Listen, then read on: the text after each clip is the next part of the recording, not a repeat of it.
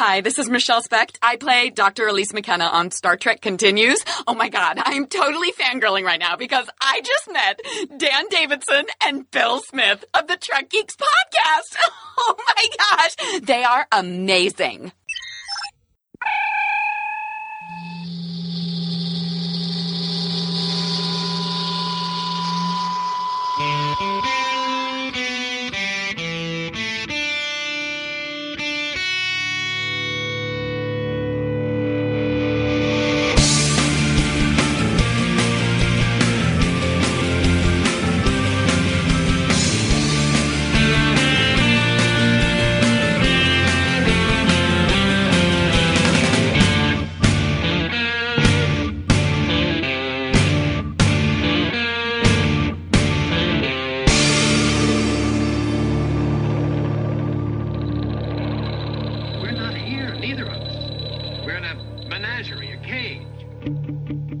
The biggest little show this side of the Alpha Quadrant, your independent Star Trek podcast. Welcome, everyone, to Trek Geeks. We're excited you're here for episode 99. That's right, our last episode in double digits. And next week, we move on to triple digits. We're very excited. I'm your co-host, Bill Smith. And joining me, as he normally does, is a man who's been humiliated publicly by Vic Mignogna. A man who has suffered ignominious defeat on the field of play. And by that field, I do mean a putting green. He's the coming up short Dan Davidson. Dan, that could be a euphemism, but this time I mean it about golf, buddy. Welcome aboard. Ignominious? Yes. I don't even know what that is. But I think you need to put some cream on it. God. Episode Niner. Yeah, I said it. You did. You did. See, I'm just trying to get away from the whole golf thing. Or ignominious. Yeah, that's true. Well, I'm glad to be here with you for this final double-digit episode, like you said, and it's a doozy. It really is. We're excited that this week we get to talk about some new Star Trek from our Trek family over at Star Trek Continues. It's a very exciting time. And, of course, next week, Dan, we're going to talk about them a whole lot in our mega-sized 100th episode. It's a great time. It is a great time. It's a great time to be a Star Trek fan. It's an even greater time to be a Star Trek Continues fan. And if you're a Trek Geeks fan, there's a whole lot of fans in there. But we're going to give you some awesome Star Trek Continues stuff over the next 2 weeks, and we are very excited about what is coming up. We are. Next week, we'll talk about that a little bit. We have a guest host for the episode, the lovely and talented Norman Lau from the Fandom Podcast Network. He's going to come in and talk to us, which is kind of a nice change. We turn the tables a little bit. I think that's a little fun. It's kind of like when we do Stump the Geek and then I do Geek the Stump, but on a much better and higher level. It's nothing like that at all because this is actually rewarding. Wow. Okay. And then we're going to have part one of our, I guess we're kind of calling it an audio documentary on our visit to the set for Star Trek Continues, which occurred in November 2015. Is that right? That is correct. 2015. In November, a trip of a lifetime. The two of us went down and were welcomed with open arms by everybody at Star Trek Continues. And we felt that episode 100 would be the perfect time to tell that story.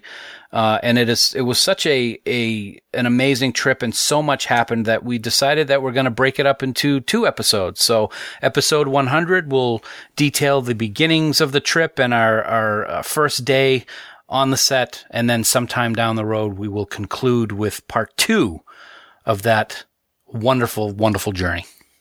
That's very true. And of course, right in front of us today, Dan, we have episode 99. We're going to talk about the 8th installment of Star Trek Continues, an episode called Still Treads the Shadow. And we're going to speak with the captain himself, Vic Mignogna, later on in this episode. Really? Yeah. Oh my God. I know you're going to get to ask him questions and everything. Oh my God, it's Vic. I know. Say it right. Say it right. I can't do it that high. Only you guys can do it that high. All right, here we go. Oh my God, it's Vic! It's Vic! Yeah.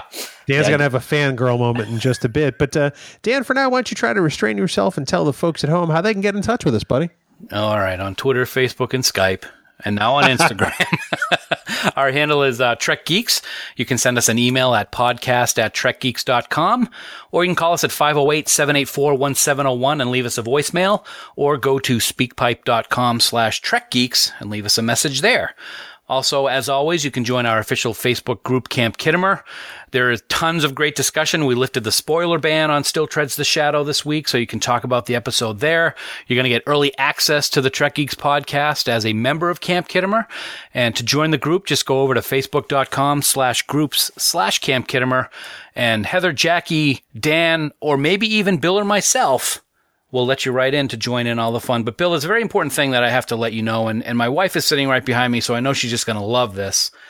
What's that, Dan? Any comments or messages that you leave us in any of these places may be used in a future episode.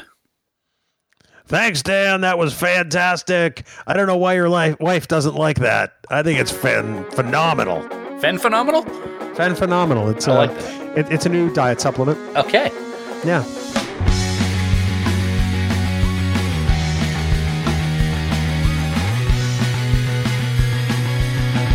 Now, Dan, before we go any further and discuss the events of Still Treads the Shadow, we want to tell everybody right now that if you haven't seen Episode 8 of Star Trek Continues, again, titled Still Treads the Shadow, then you want to stop right now. From here on in, there's going to be nothing but spoilers about this particular episode. We don't want to ruin anything for you, so if you haven't yet seen the episode, please stop here. We won't be offended. And then come on back when you're done and listen to our take on it and also our discussion with Vic Mignogna, which is coming up shortly. So that's it, Dan. Bill. Episode 8, buddy. So when you and I get those links in email, it's a little bit like racing down the stairs first thing Christmas morning to see exactly what's under the tree. Is that a fair statement? That is a very fair statement. And I have to say that for episode 8, I mean, it was one thing with episodes 6 and 7 because we had been on the set. So it was exciting when we got the links so we could see how everything came together because we saw parts of it being made. But for this one, we had the opportunity to have dinner with Vic back last August after Vegas when he was in Boston, and we discussed aspects of this episode, and you and I were like ready to pass out. It was so exciting to hear what was going to be happening in this episode. So when that link came out, it was truly Christmas morning. You know, it was kind of funny because at that dinner with Vic, which was a fantastic time, there were a lot of laughs, it's just always such a great time talking with Vic wherever we are. But, he pretty much said, I'll tell you anything you want to know about this episode. Mm-hmm. And we said, well, we don't want to know too much. Because we want to watch it. Right. And I'm glad that we took the approach that we did because there's so much here in Still Treads the Shadow. Absolutely. I mean, there were some things that he told us that we were just like, oh my God, you gotta be kidding me. It was that type of conversation. From a fan standpoint, it was just like, you gotta be kidding me that this is going to be a continuation of one of the best episodes of TOS. And then to actually see all the things that weren't discussed made it just that much more enjoyable. And it really, they have outdone themselves with this episode, I think, on a lot of levels. Wow, way to jump straight to the end, buddy. No, wow. No, I think you're 100% right. They seem to elevate, their game with every story. And now that we know we're coming to the end, of Star Trek Continues, it makes me wonder, wow, what happens from here? Yeah. Because already each episode has really kind of, been for me, it even a little more amazing than the one before it in some fashion.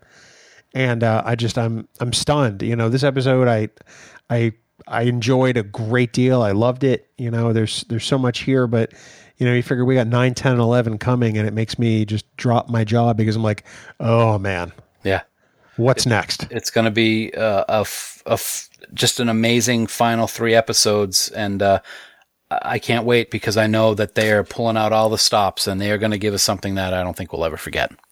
That's probably true. So, Dan, normally at this point, we would ask for your Trek Geeks exclusive, patented, trademarked, and lead pipe lock 3-minute recap of the episode. Are you prepared to do that at this time, my friend? It's not going to be 3 minutes. No. 2:58 then. No, it's probably going to be a little longer, but you have to. And with this episode, there's a lot of things that need to be explained, even at a high level. So it's going to be a little longer than that. I'd say no longer than 47 minutes, 55 seconds. I'm going to do my best to really, button it up. Does that sound great? Yeah, just let me issue a brief warning. If you're driving right now, you might want to pull over, maybe recline your seat back a little bit, take a little snooze, because Dan's going to talk for quite a while. And if you're anything like me, you're going to fall asleep.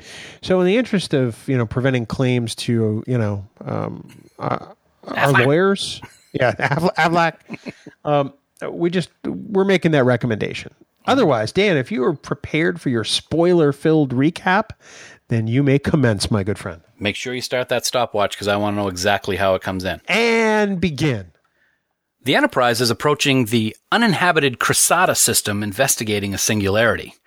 On board to assist with the investigation is gravitational wave engineer Dr. Ave Sumara, the childhood best friend of Captain Kirk. During their initial approach, the singularity expands and destroys a nearby moon. Scans are indicating a single life form nearby, and everyone is shocked to see the USS Defiant, lost in interphasic space a year ago, behind the debris of the moon, and they're even more shocked to discover that the single life form is on board the thought-to-be-missing starship. Beaming over to the Defiant, Kirk appears confused as all the bodies that were on the bridge the last time they were on the ship are gone. McCoy asks the captain to get to sickbay as soon as possible, and when he arrives, he's stunned to see the mysterious single survivor. He's in cryogenic freeze, and it's a much older version of Captain Kirk himself. Back on the Enterprise, the staff discusses the fact that the Defiant is actually still stuck halfway in inner space, and also theorizes that in interspace, time moves much faster, which explains why Kirk is so much older, approximately 60 years. Older Kirk arrives and greets the crew and learns that he was not abandoned, but somehow the Defiant duplicated, most likely by some kind of divergence field. Our Kirk was rescued, but the other Defiant and Kirk remained in inner space. There was no rescue attempt because the crew believed they had already rescued the captain. And although old Kirk appears to be 60 years older, he surprises the senior staff by telling them that he has been trapped for 217 years, but was in cryo-freeze for most of that time. A Klingon ship enters the system and claims salvage on the Defiant, but before anyone can do a thing, phaser fire disables the battlecruiser and it's sucked into the singularity. The phaser fire came from the unmanned Defiant, and it turns out that the computer system, named Tiberius by Old Kirk, has developed artificial intelligence and will stop at nothing to protect his friend. Tiberius wants Old Kirk returned to his ship and fires on the Enterprise as a warning. Young Kirk orders to return fire, but Old Kirk pleads with him not to because, quote, the power feeds the dark. He then screams in agony. Old Kirk, New Kirk. Everybody getting confused yet?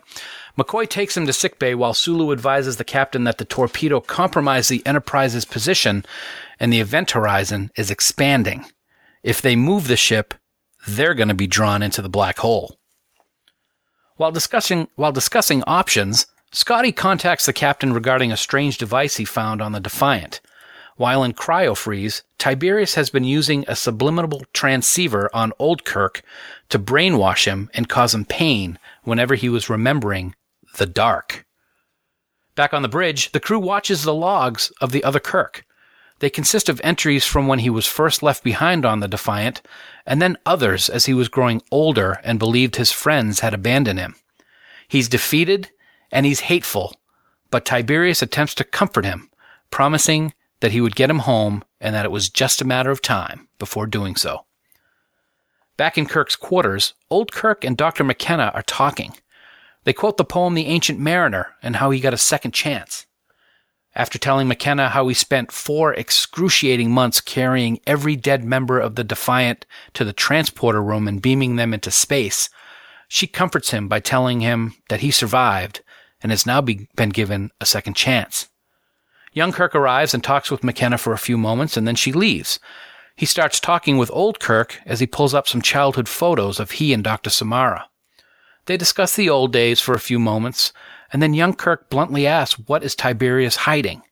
It has to be something so terrible that he would program Old Kirk to be conditioned not to remember it. Old Kirk does his best to remember, but is struck with another wave of terrible pain. The Defiant then starts to create a warp field, and dark matter begins to emanate from the event horizon. Old Kirk explains that there's another black hole on the other side of the portal, and that it's thousands of times larger than the one in our reality. If Tiberius uses the Defiant's upgraded engines to get the horizons to merge and get the ship home, that merger will actually cause the destruction of the entire sector. Old Kirk tried to stop Tiberius from starting his plan, but Tiberius cut off life support and ended up putting him in cryo storage. Scotty arrives and advises the captain that he has the Defiant's kill code available to shut down Tiberius, but it must be done on the Defiant itself. To distract Tiberius, Kirk decides to play a round of chess with the computer and at the right time unleashes a Trojan virus with a familiar Queen to Queen's level 3 move. This causes the Defiant to go into an auto-diagnostic mode for about an hour, giving Kirk the time he needs for his plan. Kirk believes that the Defiant has the power to close the rift, but it must be done on the other side of the portal. But everyone knows that Tiberius will never do that willingly. Kirk plans to go on board the Defiant, delete the AI of Tiberius, and take the ship into the portal himself to save his crew. Everyone protests the decision, but Kirk's orders will stand. Samara volunteers to go with him, and Old Kirk will remain and command the Enterprise. In the transporter room, Kirk says his goodbyes, but when he's distracted, McCoy gives him a hypo spray, knocking him out. Old Kirk, as commander of the Enterprise, ordered McCoy to subdue his younger self. He then takes Dr. Samara by the hand, and they both beam over to the Defiant. Over on the Defiant, Old Kirk and Samara watch as dark matter continues to come out of the event horizon and break down the interspatial rift. They know they're running out of time and they start their work, but suddenly Tiberius attempts to stop them by once again shutting down life support. Knowing he has no choice, Old Kirk reluctantly issues the kill command to delete his only friend and companion he's known for over 60 years. With Tiberius destroyed, the Defiant tractors the Enterprise to safety and then turns toward the rift as Old Kirk explains to Avi that the autopilot was destroyed, so he has to stay and seal the rift permanently. She starts to object, but he places a pattern enhancer on her and the Enterprise beams her to safety. Back on the Enterprise, Samara rushes to the bridge, pleading to be sent back so he won't be alone again. Once Old Kirk is certain that his dear friend is safe on the Enterprise, he says his goodbyes and pilots the Defiant back into the rift and seals it forever. The ultimate sacrifice from our ultimate captain. Dan, fantastic job, man. You captured that episode perfectly. Well done. Thanks, buddy. It was good to put together. I enjoyed it very much. What's the time? The time is... who cares about the time? 7 minutes and change. That's close not bad. to 7:30. All right. Okay. So, I guess you blew the whole 3-minute thing out of the water. Great. Now I can't market it. Hashtag 3 minutes. The hashtag 3 minutes. Dan, there's a lot here in this episode. Let's start off with, the concept at a very high level. We see the Elder Kirk and we see our, the normal timeline Kirk. And then we see a third iteration of Kirk in the artificial intelligence of the Defiant. And it's a really kind of a complex relationship here, and not just between young Kirk and old Kirk, but old Kirk and Tiberius, and eventually our Kirk and Tiberius. Yeah, it really is. It's amazing to see how being alone with no one but a computer for 60 years, you can get as attached as old Kirk did to Tiberius. He didn't want him to die. I mean, he was in tears thinking that when the Trojan virus was released that he was dead. I mean, he said it, please tell me he's not dead. Right. It's really amazing what that loneliness can do to you when you're in a non-dimension, so to speak. And it's also very interesting to see how Kirk out-Kirks Tiberius with that chess game. And then what his eventual plan is to seal the rift for good. There's a little bit of some of the classic Kirkisms of him, out talking a computer. There's some hijinks, if you will, with McCoy and Spock and old Kirk, essentially hypoing younger Kirk. But I think probably the thing that stuck with me the most in this episode were the log entries from the Defiant. You see the progression not only of Captain Kirk's age, but also his state of mind. Yes. And how he goes from, I made it. I just restored air. I'm here. They can come get me anytime to a man who's lonely and angry and on some level bitter.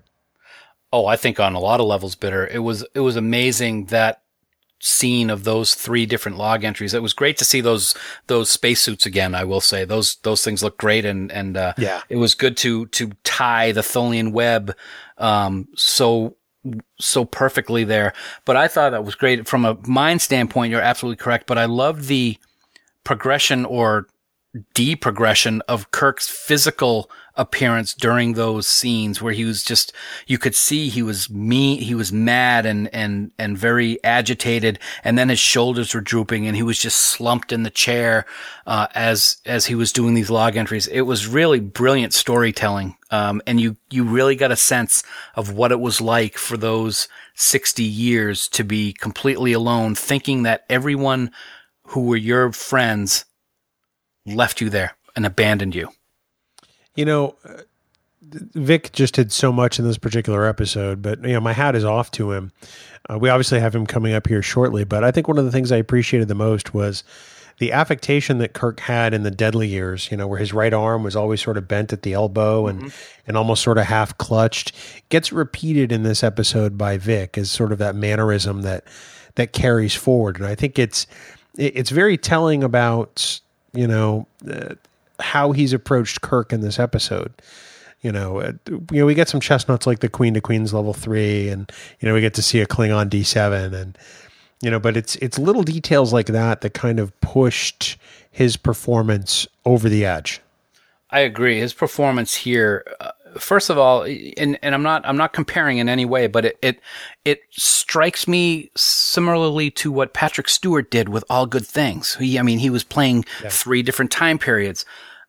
The one thing that's so amazing with this episode is in All Good Things, those 3 different time periods were 3 different time periods. He never interacted with himself, Picard, an older, younger one. What Vic did here, with not only just old Kirk and young Kirk, but also with the computer, all 3 of them tied in at the same time was just unbelievable. And to be able to keep all of that straight in his head from scene to scene, and where he was in the scenes in the episode when he was filming old Kirk in relation to what young Kirk would be doing, it really is a testament to the crew, the actors, and to Judy Byrne's incredible writing on this story. It really was just amazing in every aspect of Still Treads the Shadow. I have to say that right up there with Vic's performance, you have to kind of put on par with that the work by Lisa Hansel and Tim Vitito. Oh man! As the makeup supervisors on Star Trek Continues, that we're going to talk about this with Vic coming up, but that makeup is it's gorgeous. It's flawless. It is, when you hear that there's going to be an old age aspect to an episode, you think of the Deadly Years, or you think of that TNG episode first season, Arsenal of Freedom. Is that no? That's not the right. No, it's with the Admiral and the makeup is Admiral just Mark awful. Jameson. Oh yeah, too short a season. Yes. And how he looks terrible in that. And you see something like this, and you're like, man, now that's how you do it, because it really is flawless. I keep coming back to that word, and it makes this episode, because if that makeup is the slightest bit off, none of this works. I agree, and I'm going to actually mention this to Vic when we talk to him. There was a point where they had a couple close-ups of old Kirk. I paused the playback, and I studied the makeup. You can't tell where the makeup lines are. And I'm not exaggerating. You can't see it. It's not there. It is just a phenomenal job by Lisa and her entire team, Tim and everyone. to do what they did to make it look great. Even his hands had to look aged, and it really was remarkable. Flawless is a perfect word that you've used because there's no other description for it. If this was a movie, this is an Academy Award performance by the staff for what they were able to do for this one episode, I think. With what they have to work with, it's just phenomenal.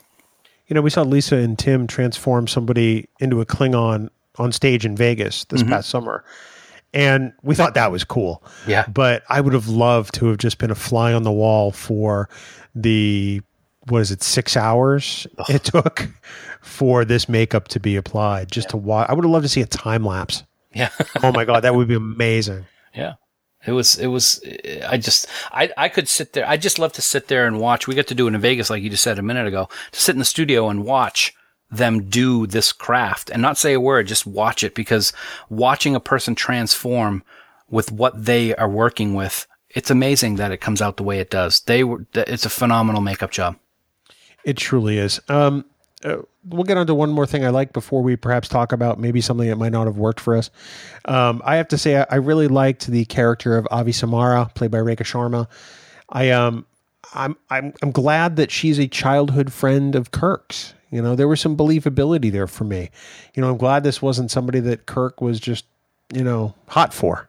Yes, I agree. I thought it was good that they made it kind of clear that they were best friends growing up, although it was interesting to me how old Kirk was kind of thinking that maybe things had changed, and somehow because Samara was on the Enterprise, that the relationship between Kirk and her had changed into a more romantic one. So even though they were best friends growing up, it appears that old Kirk may have had some of those hidden feelings for her.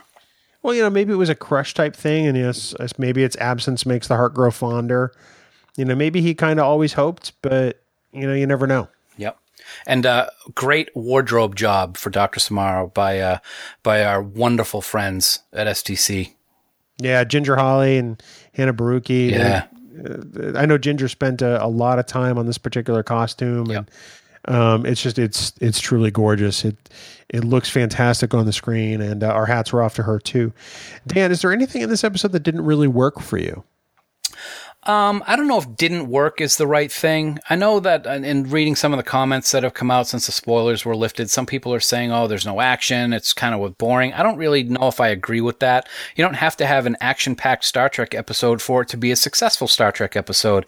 And I think this was great. Judy Burns actually co-wrote the original Tholian Web. She wrote this continuation story, and it worked. And one of the things that I actually liked best, which is kind of off of topic of what I didn't like, is this story kept the idea of what happened in the Enterprise's Mirror Mirror episode intact. By creating this duplicate, it keeps the story of the Defiant going back in time to the Mirror Universe, a valid story in canon. But with that, I will say the idea of it and how it was created with the divergence field was extremely quick and not really a lot of explanation. So it's kind of a question mark. I would have liked to get a little bit more information of how that was possible. Yeah, and I think that maybe there was some, suspension of disbelief, as there is in a lot of Star Trek. I mean, you figure in Second Chances, the transporter, thanks to some atmospheric condition on the planet, creates a duplicate Riker. Right. Then we deal with interphasic space, and, the Defiant's kind of caught in between the two, realms, if you will. So, there's a lot. Well, there's just a lot in this episode in general. To me, this is more of a White Iris style episode where there's a lot going on, but it just doesn't mean there's phasers and explosions and fights. Exactly. One of the other things that I'm kind of like, I'd like a little bit better explanation on is, since it was just Kirk and just the computer on the Defiant for 200 years, even though a lot of that Kirk was in cryo, how did the engines get to be developed so much better so that they could hit warp 15? I'm not sure that just computer software programming would be able to do that. So that's kind of a little bit of a question that I have. It's certainly not something that just kills the episode, but it was a little convenient, maybe is the right word. I don't know.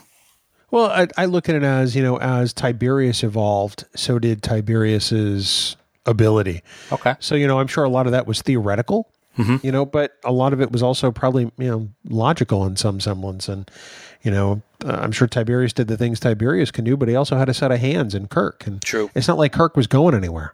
Yeah, he had a lot of time on his hands. So I'm sure that Tiberius was doing all kinds of theoretical probability and testing simply just in his own mind, for want of a better phrase. Mm-hmm. And maybe that's how, because like you said, they had 200 years. Yeah, 217 or 18. Kirk couldn't remember. Give or take. Well, Dan, speaking of Kirk, we have the captain himself coming up next. And we're going to ask him some questions about this very fine episode. Oh my God, it's Vic!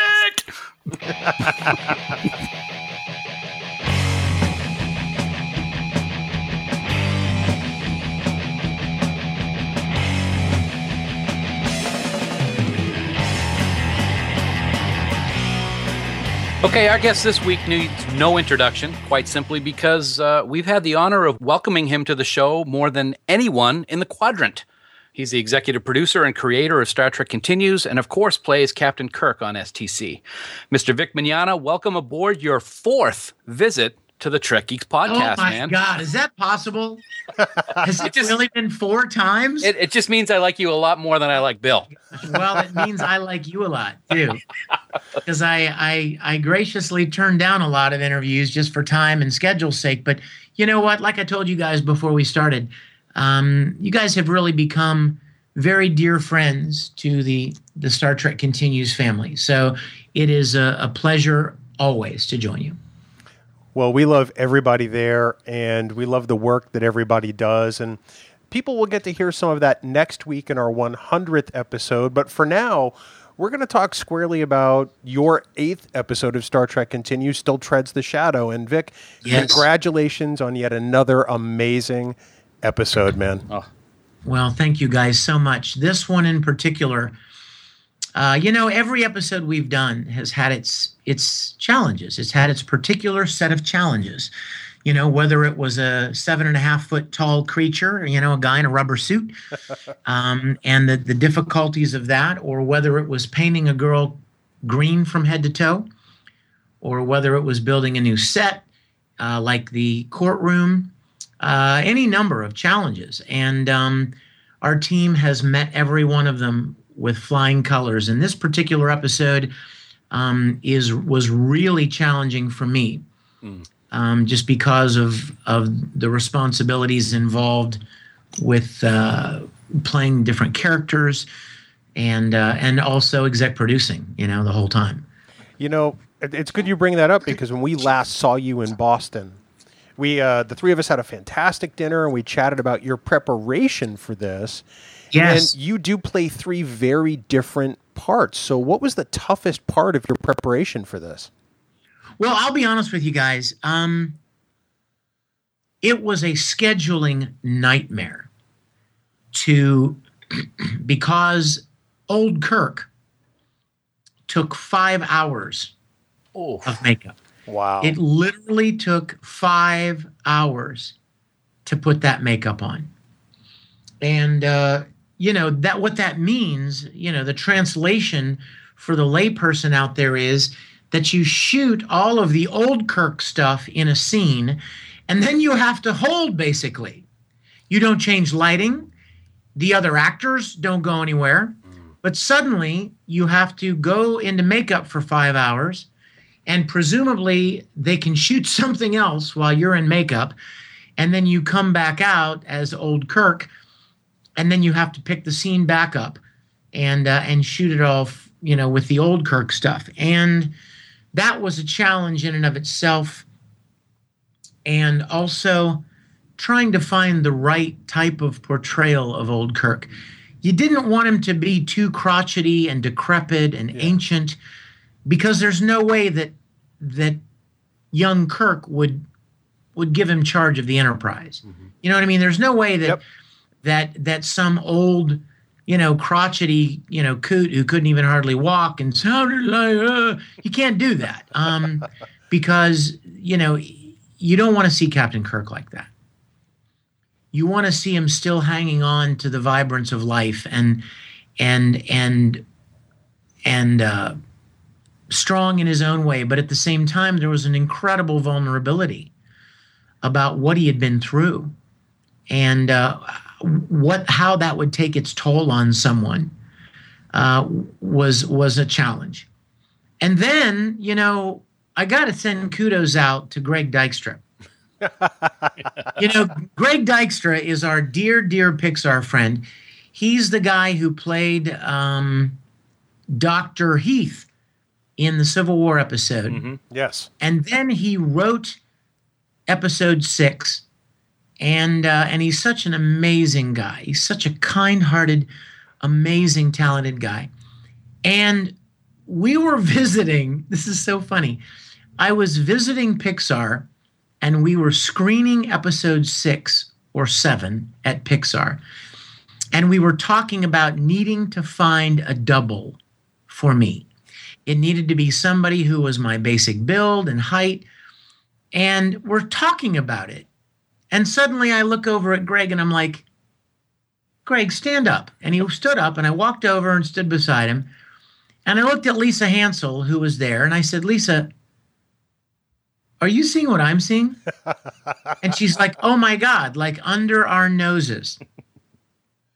So Greg graciously agreed to shave his beard, and he has basically salt and pepper hair. Right. So he colored his hair and got it cut to Kirk style, and even trimmed down a little bit. Worked very, very hard to double as Kirk. So whenever I was young Kirk, he had the old Kirk wig on, and on occasion even had the prosthetic pieces on his face. Wow. And then whenever I was old Kirk, he would be young Kirk. Wow. And we would go back and forth. And I'll tell you what, talk about a trooper, because I asked him to learn the lines. Because if you're going to be in the scene, like if old Kirk and young Kirk are doing a scene together, somebody's got to be delivering the lines for timing's purposes. Right. So Greg deserves like the biggest award, the biggest filet mignon steak, and the largest glass of wine for his commitment to episode 8. Because if you cut it together right, you don't ever really see him. Right. And you walk away feeling like there are literally 2 Kirks on the ship. Yeah, Definitely. It's phenomenal. He doesn't have the guns that you have, though, dude. You know what was funny too is that we had a separate tunic that old Kirk would wear that was like an XL. Yeah. Yes. So it was all baggy, so that it wouldn't look like, wow, old Kirk has still been working out on the Defiant for 60 years. So it looked more baggy and like I'd shrunken up a little bit. Mm-hmm. But it all worked out, and it cut together well. And, the best compliment we could get would be for people to say, I felt like there were 2 separate people on the ship. Yeah. Like there were 2 separate characters on the ship. When in reality, it was just me all the time, and a wonderful Greg Dykstra shooting past his shoulder, shooting over his arm, past his arm, shooting over his head, having him in the background, blurry, out of focus. Mm-hmm. It's flawless. It's just fantastic. I was actually I was watching again today in preparation for our discussion, and I noticed that the prologue for this episode comes in at a whopping 6 minutes and 15 seconds. Yeah. Was that is that the longest one that you can recall, and was that done on purpose? Is. I think it probably is. It certainly wasn't on purpose. Mm-hmm. But it was very clear that the climax of the teaser had to be when young Kirk sees old Kirk in the cryo tube. I mean, that has to be the dun dun dun. Yes. And so, the way that our wonderful Judy Burns wrote it, that's the way it timed out. And so it just is what it is. It is awesome. And actually, speaking of Judy Burns, we have to offer our congratulations to her for such an incredible story. Yes. And it's amazing to me that the co-author of the original series episode, The Tholian Web, wrote this story. Is it something that she wrote a while back, or was it recent? She pitched this idea to me probably a year and a half ago. Okay. Mark, oh my gosh, I can't even believe I lost his name. These Are the Voyages author. Cushman. Mark Cushman introduced me to her and said, she's got a story she'd like to pitch to you. And so we met, had lunch. She told me about the story. I loved the idea of it. Mm-hmm. But I wanted there to be some changes. I wanted it to be streamlined a little bit. She had the Tholians in it. She had a lot of other things originally. And it was a great story. It read as a great story. But as I'm sure you two understand, reading a story and actually producing a story for television are two different things. Sure. Right. So I asked her to make some adjustments, and she did. And then we got together, I don't even know when, maybe a year ago, maybe less. And we had a read-through. We met her and had a read-through at Geek Nation Studios here in LA. And our beloved Claire Kramer allowed us to meet there, and Mark Cushman and myself and some of our other producers and Judy sat down and read her updated script, and we loved it.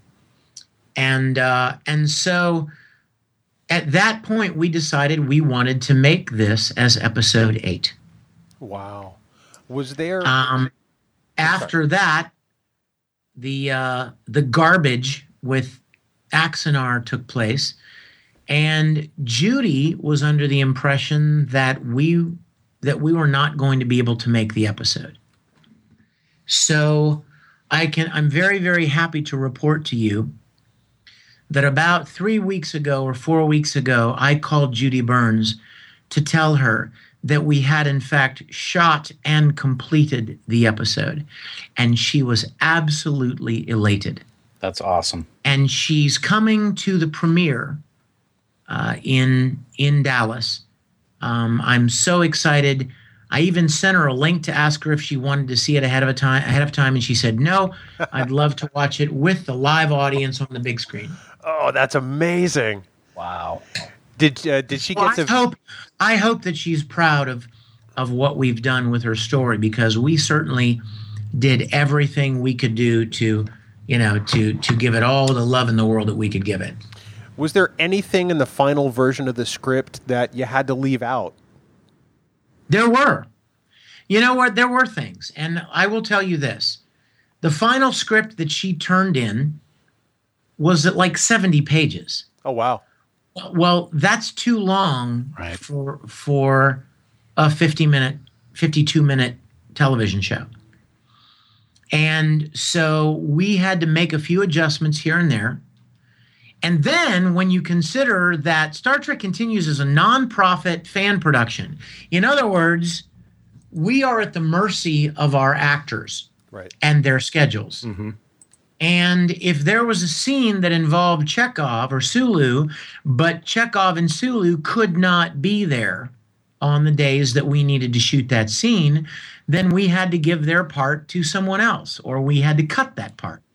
So we made adjustments solely based upon our budget, what we could feasibly do as a fan production, and what our actors' availability was, and the length of the episode that we could conceivably make. And I'm very, very pleased with the result. And I'm fairly confident that and hopeful that the fans will be as well. Oh, I'm pretty confident as well that will definitely be the case. Want to talk makeup with you for a minute. We touched on it a little bit. First of all, I got to say, Lisa and her team have absolutely, completely raised the bar on an already phenomenal portfolio of work that we've seen from them in STC. Yes. I actually was studying some scenes of you by freezing an image of old Kirk on the screen. Dude, you cannot see any lines of where your skin stops and where the makeup begins. It is It is No. unbelievable. No.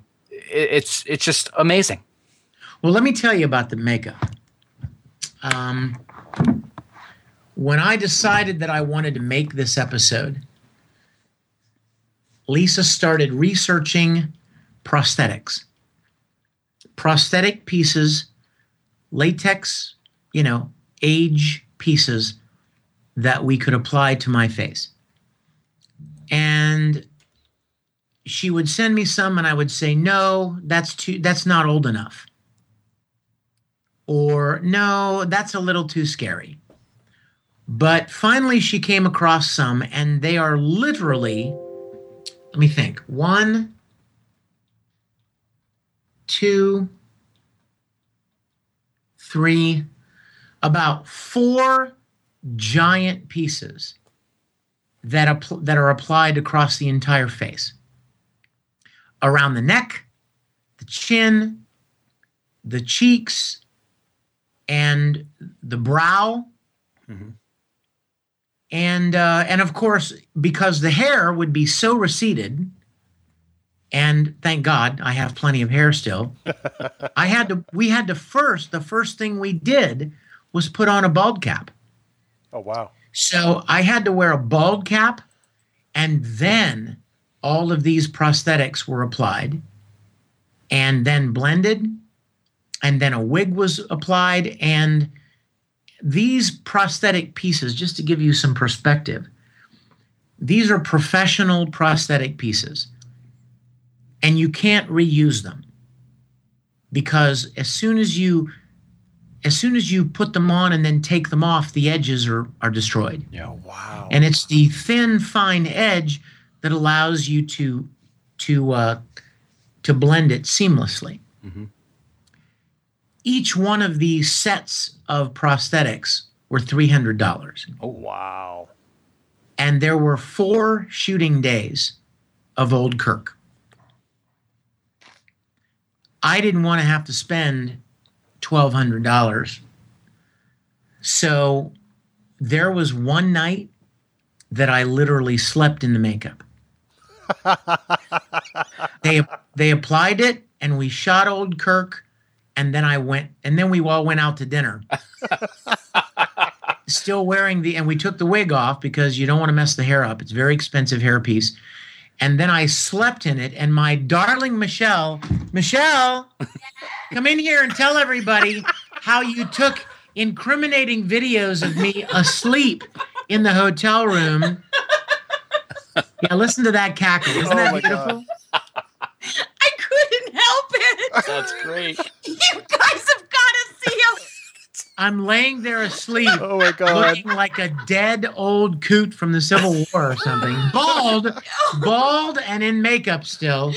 And Michelle, being my love that she is, pulled out her video camera to shoot video of me laying there asleep. I only took a few of them. Allegedly. A few minutes is what she means. They're amazing. They're amazing. It's just to look forward so we know what to expect. That's Right. Right. Yes. You're doing you can research. plan ahead. Yes. That's great. So anyway, in order to save money for the production, I actually slept in it one night, and then we came back the first thing the next day, and continued shooting Old Kirk. Wow. What else can I tell you about the makeup? The one good thing that we could reuse the prosthetics for was whenever I wanted Greg to be face forward on camera. Mhm.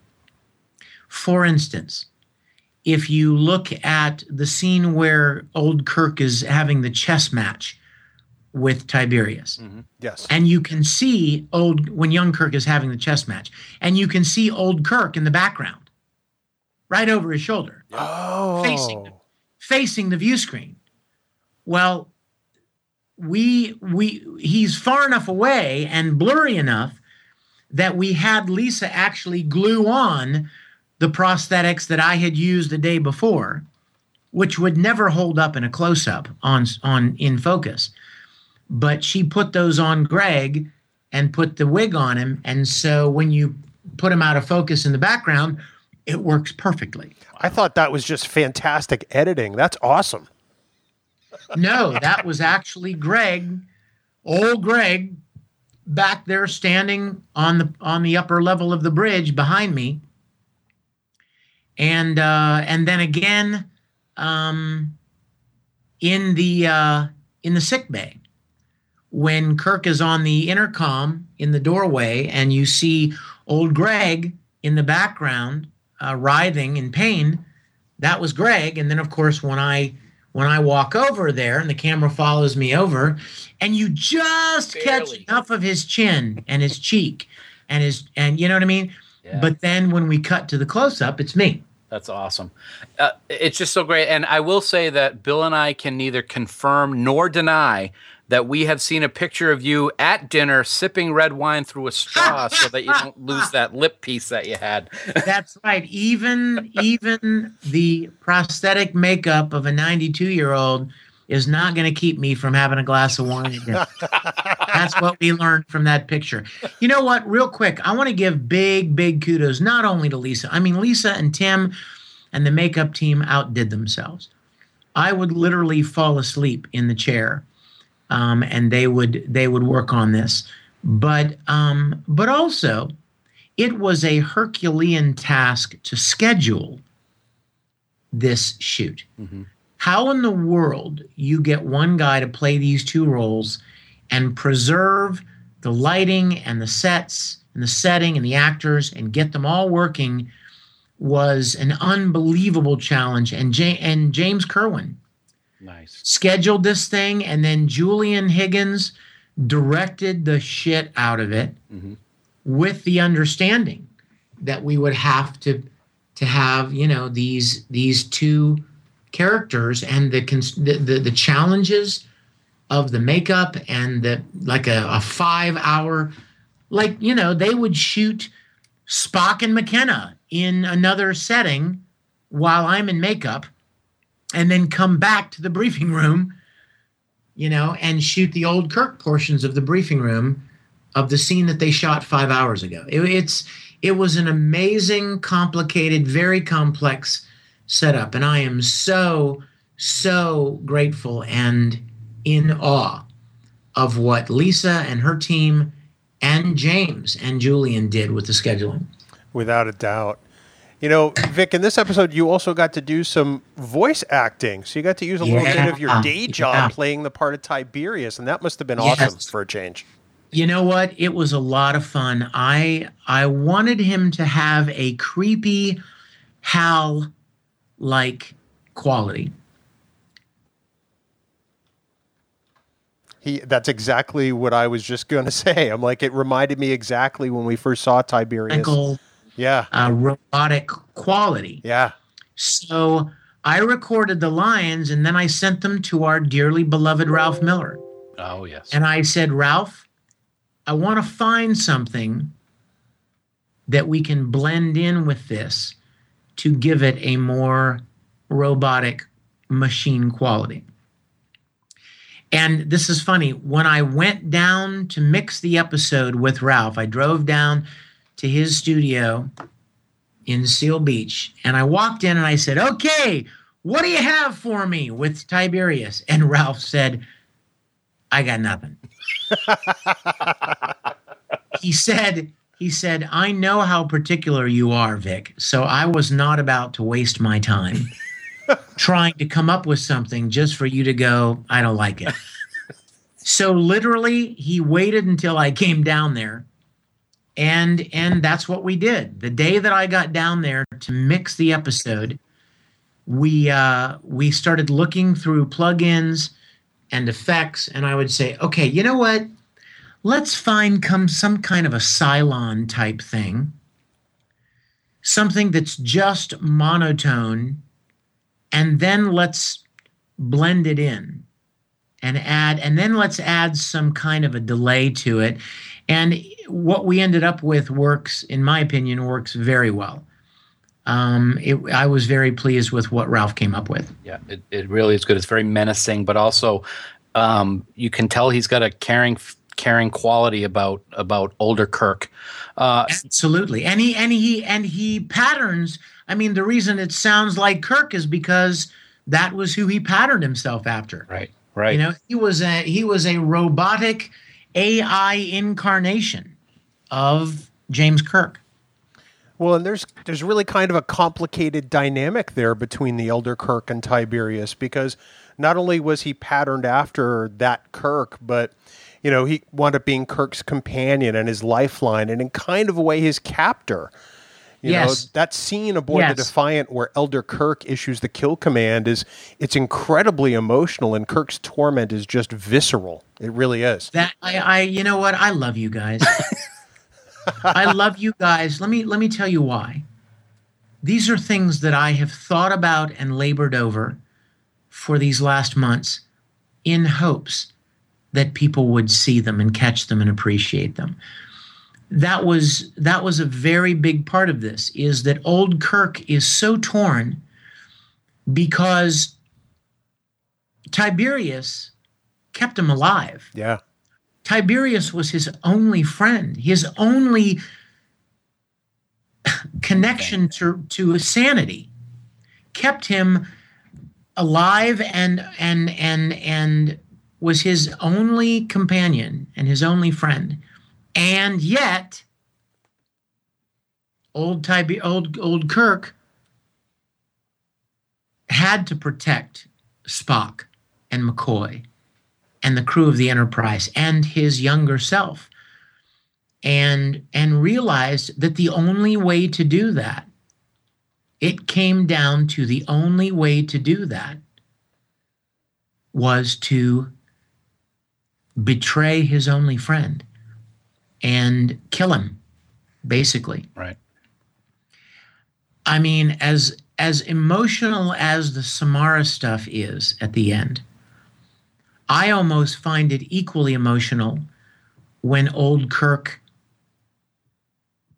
shoves that data tape in and kills his only friend. And then there's just that silence. Yes. Yes. And old Kirk realizes what he's done and how hard that was. And even young Kirk comes on the communicator and says, you know, I realize how hard that was for you, Captain.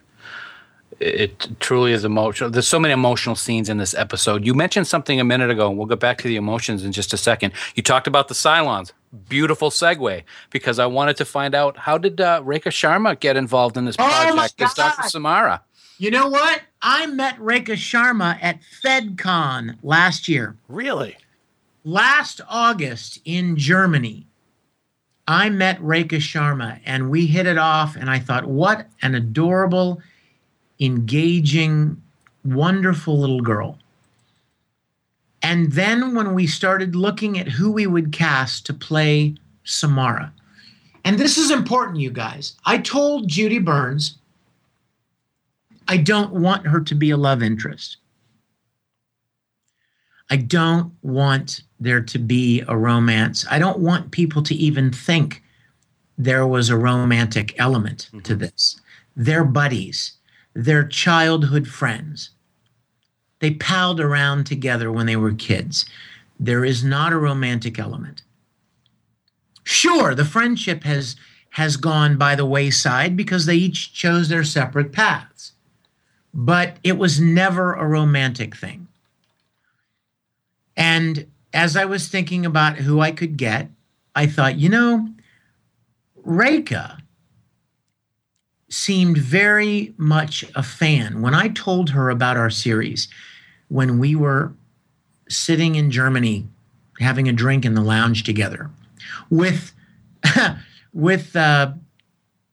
people from Enterprise, some of the Enterprise cast, we were sitting in the lounge having drinks, and I was telling her about Star Trek Continues. And she said, wow, I loved the original series when I was a kid. I thought, you know, she might be perfect. And I called her and asked her if she'd be interested, and she very quickly agreed, and she was perfect. And I'll tell you something else interesting. The character's name used to be something else. I don't even remember what it was, Holloway or something like that. And I called Rekha and I said, Rekha, I want you to pick a name for your character.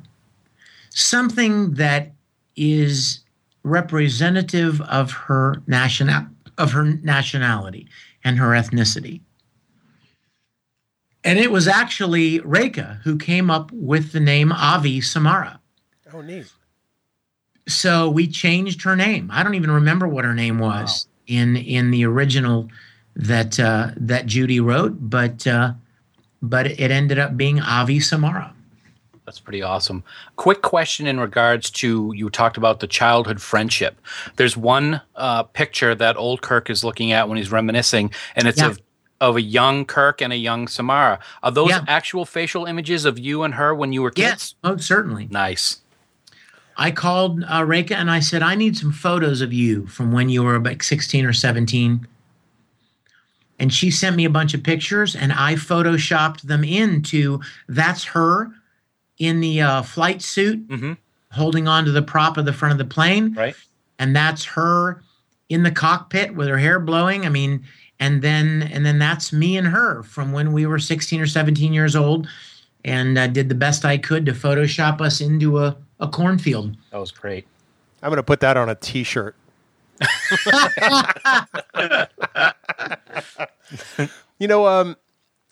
Changing directions for a second, I was really struck by the scene with the visual logs from the Defiant.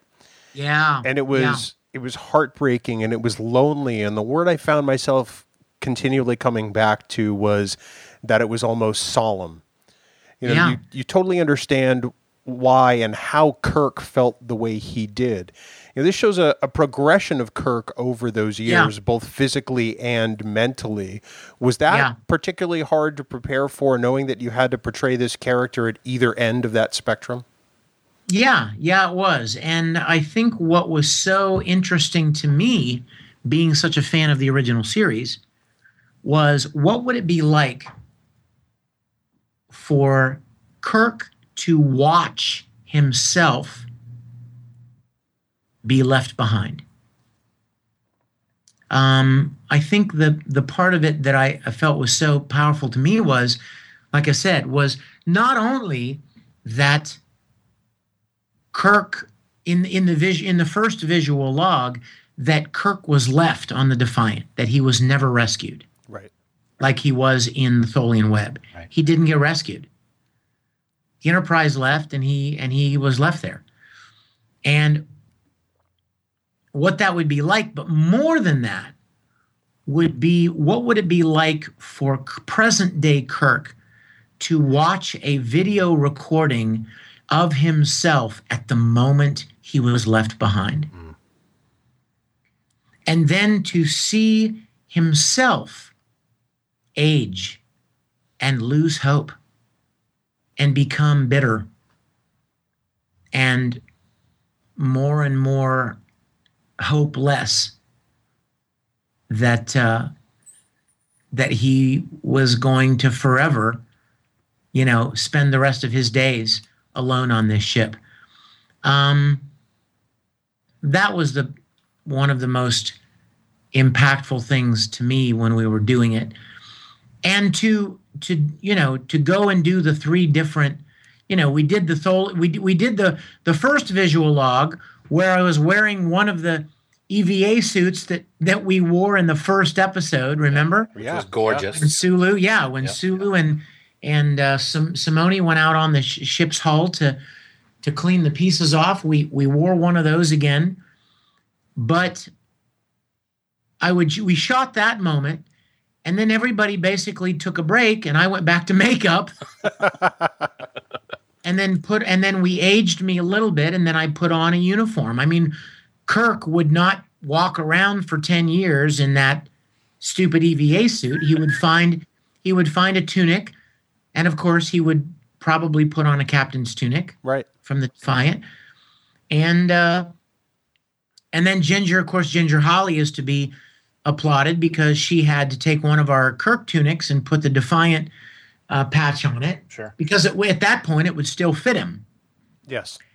And then, we would shoot the second visual log, and then everybody would take a break and go to craft services and eat some food. And I would go back to makeup and make me look older still.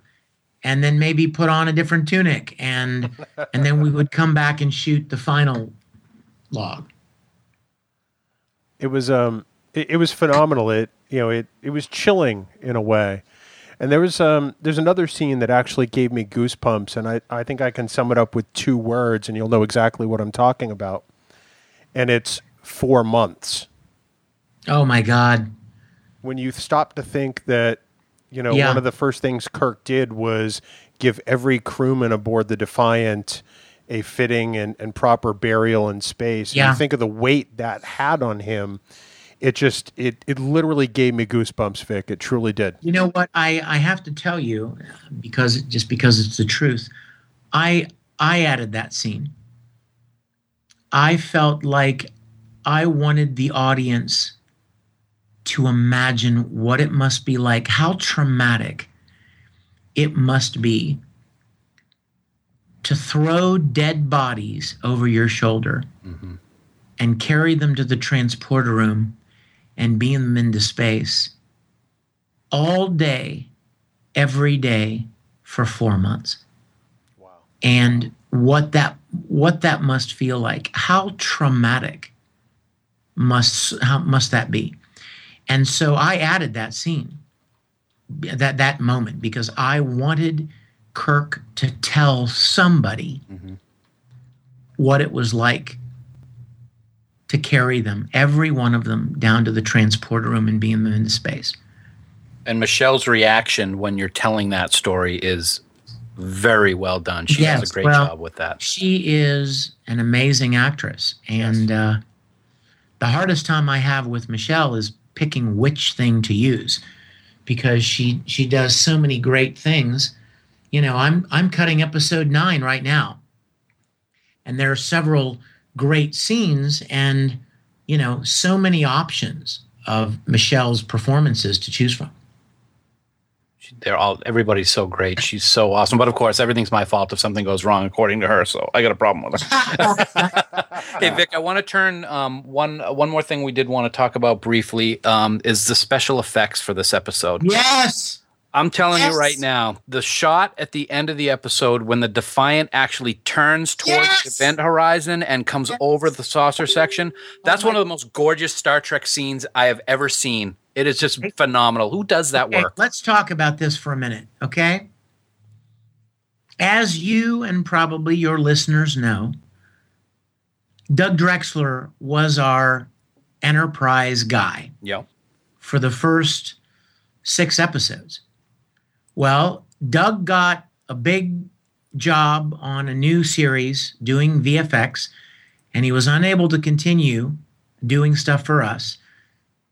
So we needed to find somebody who knew and got what we were doing. We needed to find somebody who had an Enterprise model and they knew how to light it, how to texture it, how to make it move, and how to create shots that felt like original series, but maybe even 4th or 5th season, where they started to develop new techniques that allowed them to do more than they had done before. And that man's name is Mark Bell. Mark Bell is the most amazing VFX guy I have met. He lives in Ireland. He's in Belfast. And here's the beauty, and here's the God part of this thing. He contacted us. Oh, wow. We didn't know him. While we were still working with Doug, Mark contacted us. And you know what Mark did? Mark did the red wave effects in episode 6. Oh, nice. Oh, okay. When the red wave came moving through the ship, that was Mark Bell. Wow.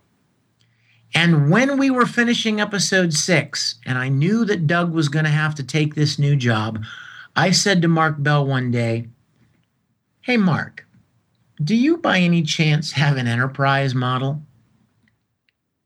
And he said, "I do." And he sent me some pictures of his model, and my jaw dropped. And I was like, oh my God. And then I said to Mark, would you be willing to kind of take over as our VFX supervisor and do our Enterprise and our space shots. And he said, I'd be happy to. And right about this time, you guys, the Enterprise at the Smithsonian had been restored, and it was christened. How shall I put it? It was open to the public, and all of these people, all of these fans went up there and shot hundreds of extreme close-up, high-resolution images of the original model. I'm talking about little teeny tiny screws and brackets and tiny little things that you would never know. Well, Mark Bell, being the amazing genius that he is, downloaded all of those reference photos, and he determined in his mind that his model was going to be the most accurate, complex, perfect model of the original Enterprise in existence. Wow. And he did just that. And from episode 7 into 8, 9, 10, and 11, all of our Enterprise shots and space shots are Mark Bell. And he is, and you know what? He has the greatest personality. He has the kindest, most agreeable demeanor.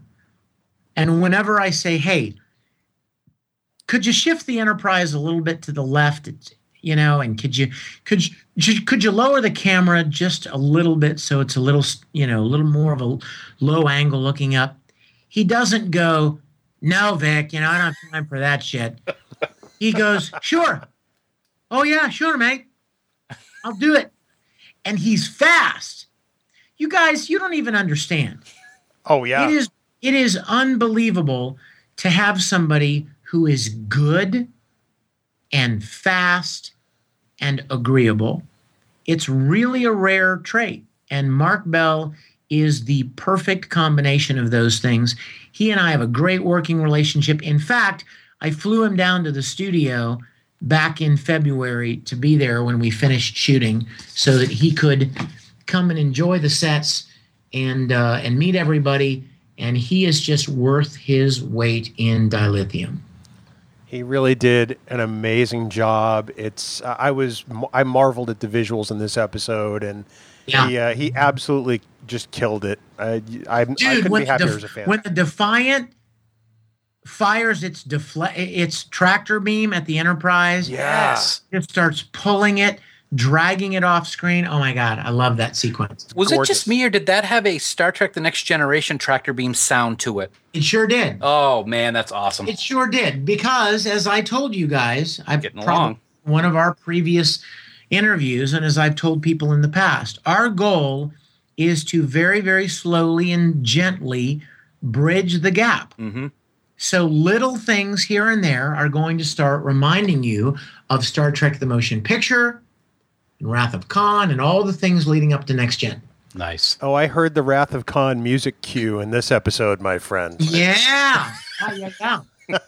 It was the only awesome. reason I used that piece is because it was literally an homage to the original series. Yeah, absolutely. I mean, all they did was use that original. I mean, that was straight out of TOS. Yep. And in that scene where old Kirk is in the sick bay and he's recounting what was happening, it was the perfect cue. And I thought, well, if only we had more of that creepy meow from the original series. And I thought, oh my gosh, they did that in the Wrath of Khan. Yeah. So, yeah. That's awesome. Well, Vic, around this time, whenever we have you on, we usually ask you if you can tease us about episode 9. And we've reached that juncture this time. So what can you tell us that isn't going to give anything away? Well, what I will tell you is that we have a guest star of galactic proportions. Ooh. In episode 9. Whew. And I will also tell you that we repurposed our planet set for episode 9. in a way that will absolutely blow your mind. It is classic TOS, and yet it makes use of that planet set that we built that you'll see again in episode 10. But people would never imagine that it was the same set in classic Star Trek fashion. We can't wait. And the story is such a topical, relevant story for today's world in classic Star Trek fashion. And some amazing guest stars. Well, we can't wait for episode 9. We can't wait for the rest of what you have to show us. Vic, you are our friend. We love you. We're going to hear more from you and everybody at Star Trek Continues next week in our 100th episode. But please send everyone our love, and thank you so much for being on the show this week. Absolutely. And you guys are such dear friends of our production. And I will look forward to doing another one of these with you when episode 9 and 10 and 11 are released. Absolutely, man. You got it, man.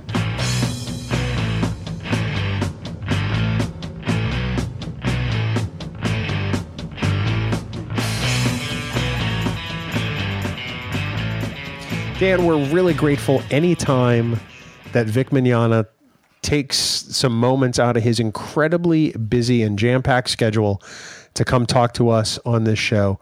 We it's always a great discussion with him. It's always interesting to get his insight into these episodes, and I think you'll agree that he gave us definitely some new perspective on Still Treads the Shadow. Oh, it's amazing to hear his perspective on anything. But sitting down and you hear the passion in what he does in his voice, and it's just amazing to talk to him anytime. But what was really cool about tonight, we got a little added extra bonus with Michelle jumping on the mic there and giving us a little. Oh my God, it's so great to talk to her. We got to get her back on the show again. Yes, we do.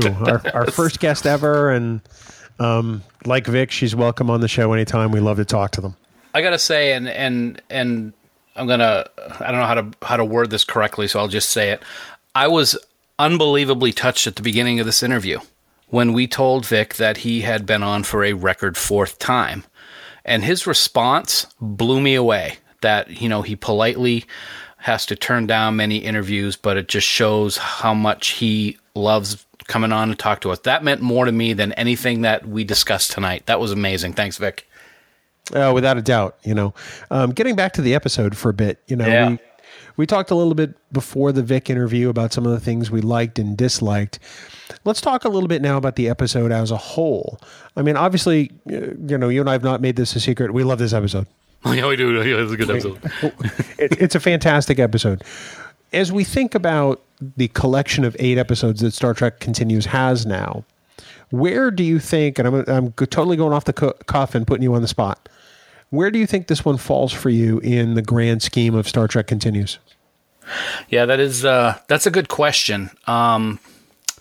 As I think about it, I feel the story is absolutely amazing. I feel that the job that everybody did on the set in terms of makeup and acting is just absolutely amazing.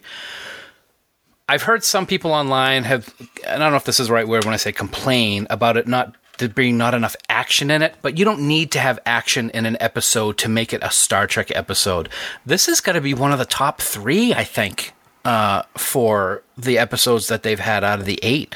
It was so well done, and the ending was so rip your heart out that it stands out there as one of the better ones. Definitely top 5, or definitely top 5, and maybe even top 3. Interesting. Let's say it's top 3 for a minute, which ones would you put before it? Well, White Iris may be the best one that we've seen so far, or Lolani. I put those up as maybe 2 of the best, and it's hard to it can fluctuate depending on my mood which one is my favorite. There's such strong stories. They have such strong Star Trek messages in them. So those would be, I off the cuff, and if I sit down and think about it a little bit more, it might change, but I would put those 3 right there together. I think I'm in a very similar boat. For me, this is definitely one of my favorites. I would have to say top 3, maybe even if I expand that out a little bit, maybe top 4. Mm-hmm. because it depends on how I feel about coming out between the dragons on any given day. Yes. As as we'll hear next week to some degree. I mean, I have a unique relationship with this with coming out between the dragons, and it's the only Star Trek Continues episode I've ever watched once. Mm-hmm. So it's only because it's hard for me to watch given my experiences in my life. Right. So, but yeah, definitely Lolani, definitely White Iris. On any given day, dragons could be 3, which would make this one 4. But it's definitely for me in the top tier of Continues episodes, without a doubt. It's amazing that as we talk about this, the more I think about it, these 4 episodes that you talked about, and Dragons is right up there as well, they're the 4 out of the 8 that have the most drama/emotional impact. And that, I think that it's kind of interesting that we think that those 4 may be rated at the top based on the content. Now, I'm a big Mirror Universe fan. Everybody knows that. I love Fairest of Them All. It's kind of hard to see where I would put that in the scope of things when looking at those 4 highly emotional episodes that we talked about. You know, I was just thinking about this because we've never really stack ranked the Star Trek Continues episodes before.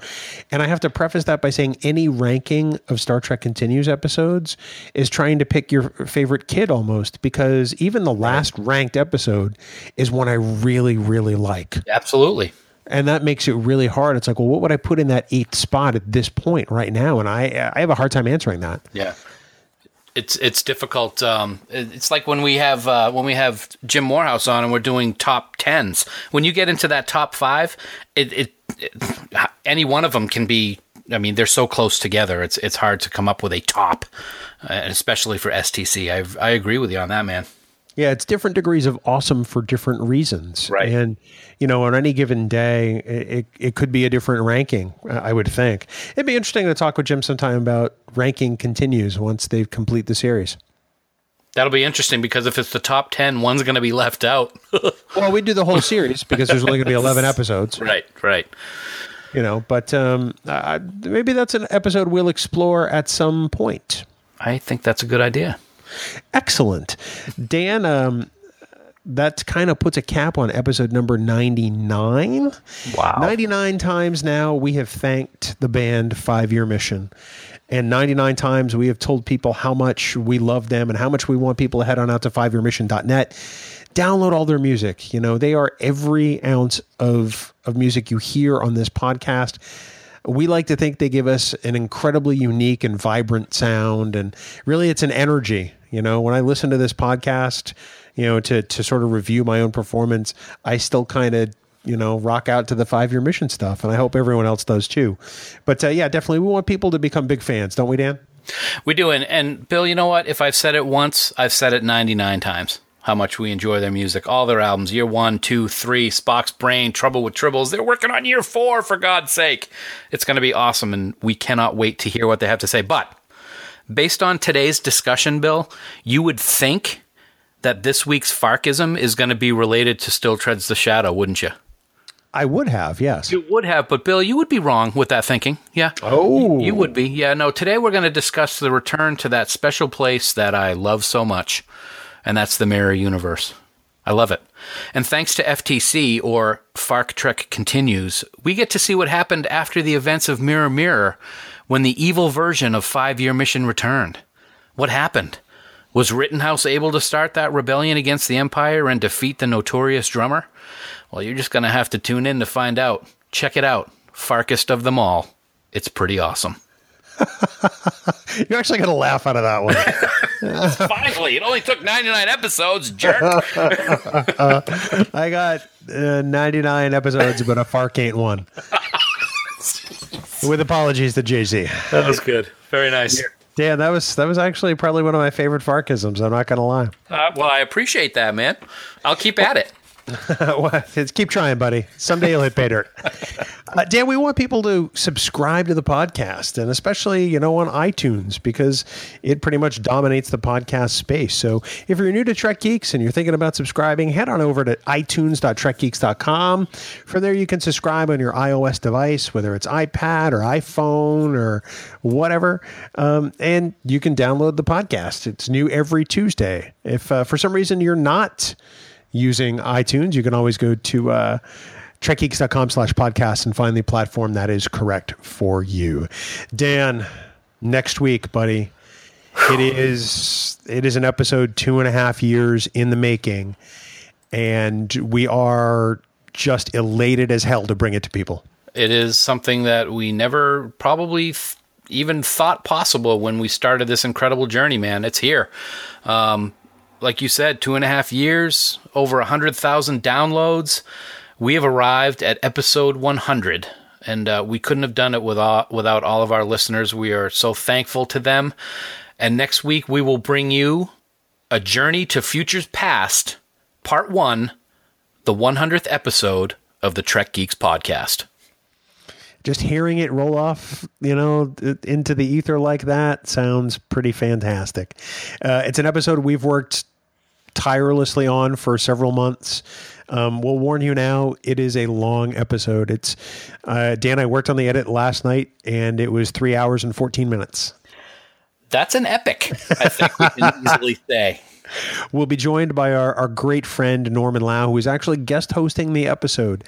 We are not the hosts next week. We are the guests. And this episode has been a labor of love, and it's something we hope that everyone enjoys next week on Trek Geeks. Dan, of course, for more great Star Trek discussion, we want everyone out to head over to the tricordertransmissions.com and download the Tricorder Transmissions. Did you know, Dan, that they just hit a double milestone episode? Their 200th episode of Tricorder overall and the 20th episode of Shore Leave. Did you know? I did see that, and just so many congratulations to everybody over there. 200, man, we're at 100 and we can't believe it. So 200, what a great job over there at the Tricorder Transmissions. And of course, for Shore Leave with Jeff and Heather, congratulations to them. It is awesome. We are so happy that you've hit that big landmark for Shore Leave, and we look forward to a whole lot more so we can talk about conventions over there. Absolutely. And Dan, of course, for all the latest news on everything Star Trek, please visit our great friends at treknews.net. For now, this has been episode 99. Goodbye, double digits. Live long and prosper. Tiberius, coconut to coconut levels 3.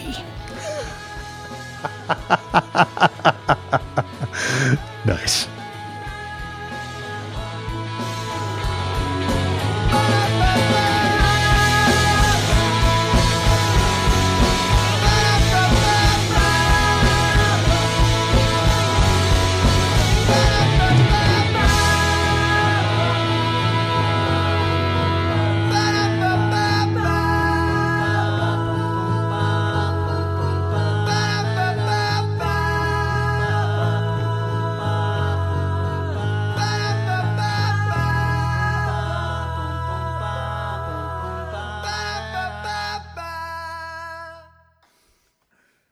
Bing bong.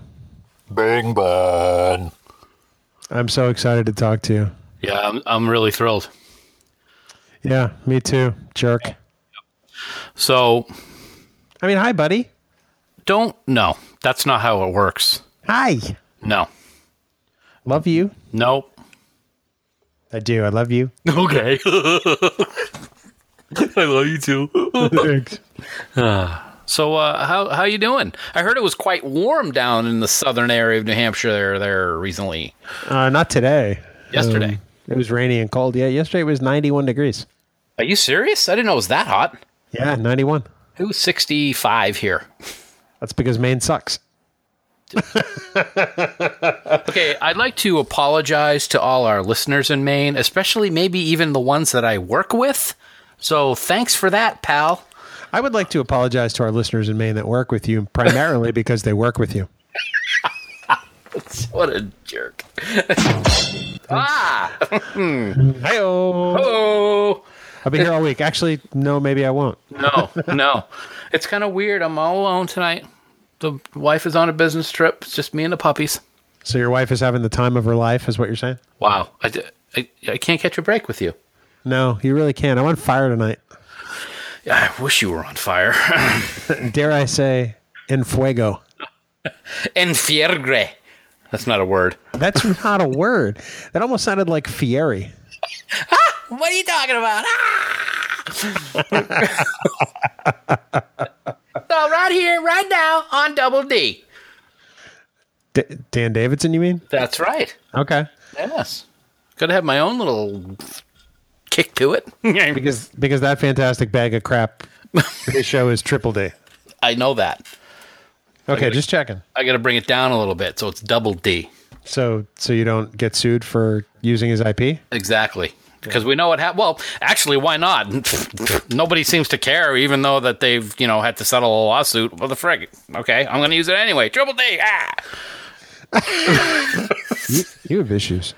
I was fine until I heard your voice, and then I just get all. You see, no, anyone who knows you knows that you're like that anyway. It doesn't take me. No, I'm very mellow. Oh, please. How you doing? Yeah, you're the epitome of mellow. I am. How can I help you with that? I'd be more than happy to assist you in any way possible. Wow, Thank you. so you're Bizarro Dan. Yeah, the real one's in the closet over there, all tied up. It's like an Invasion of the Body Snatchers moment. Hey, have you seen the new trailer for Thor?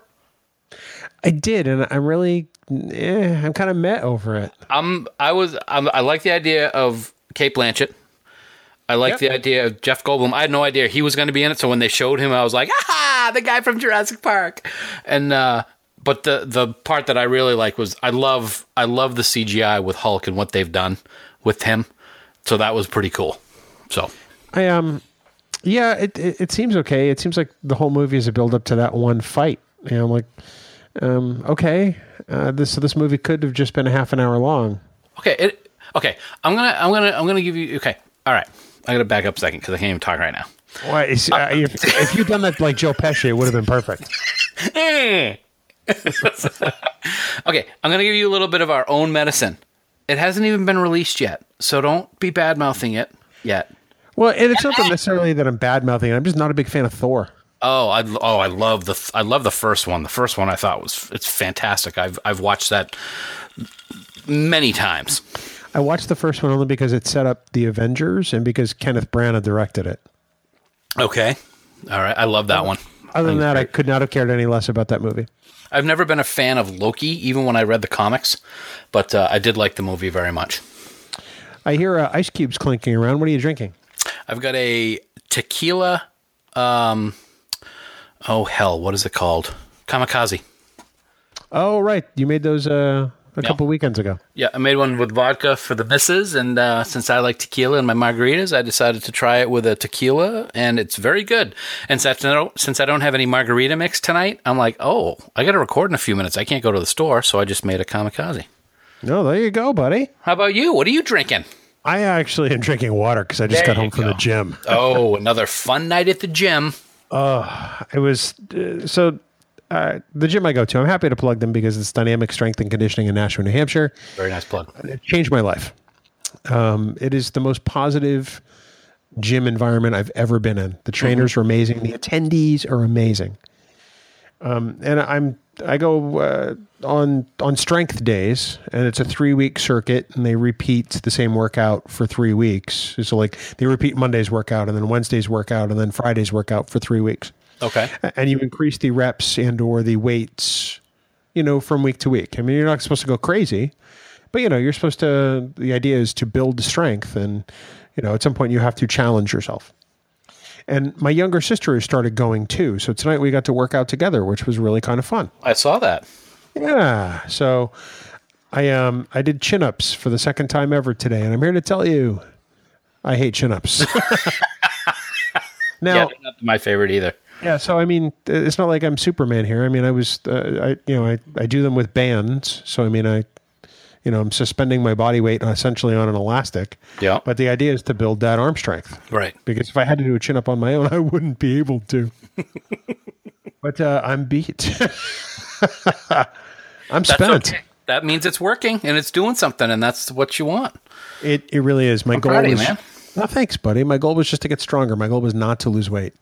But my body composition is already completely changed. Nice. And on the scale, I mean, I've only lost 25 pounds, but I've gained muscle too. So 25 pounds is nothing to, scoff at. That's not something to go, that was a scoff. No, I say that because, I mean, people see me and they're like, oh my God, you must have dropped like 50 pounds. No, it's really only 25. No. So I feel great, except for right now. I'm just dog ass tired. Well, you said something about it was crazy there, and all of a sudden I was going to break out into song. Crazy. Sorry. We're going to have enough Aaron Neville coming up next week. Yes, we are. So you ready to do this? I'm always ready. You've trained me so well. I'm like a dog. No, dogs actually listen. What? Exactly. Shut up and let's do this. Okay.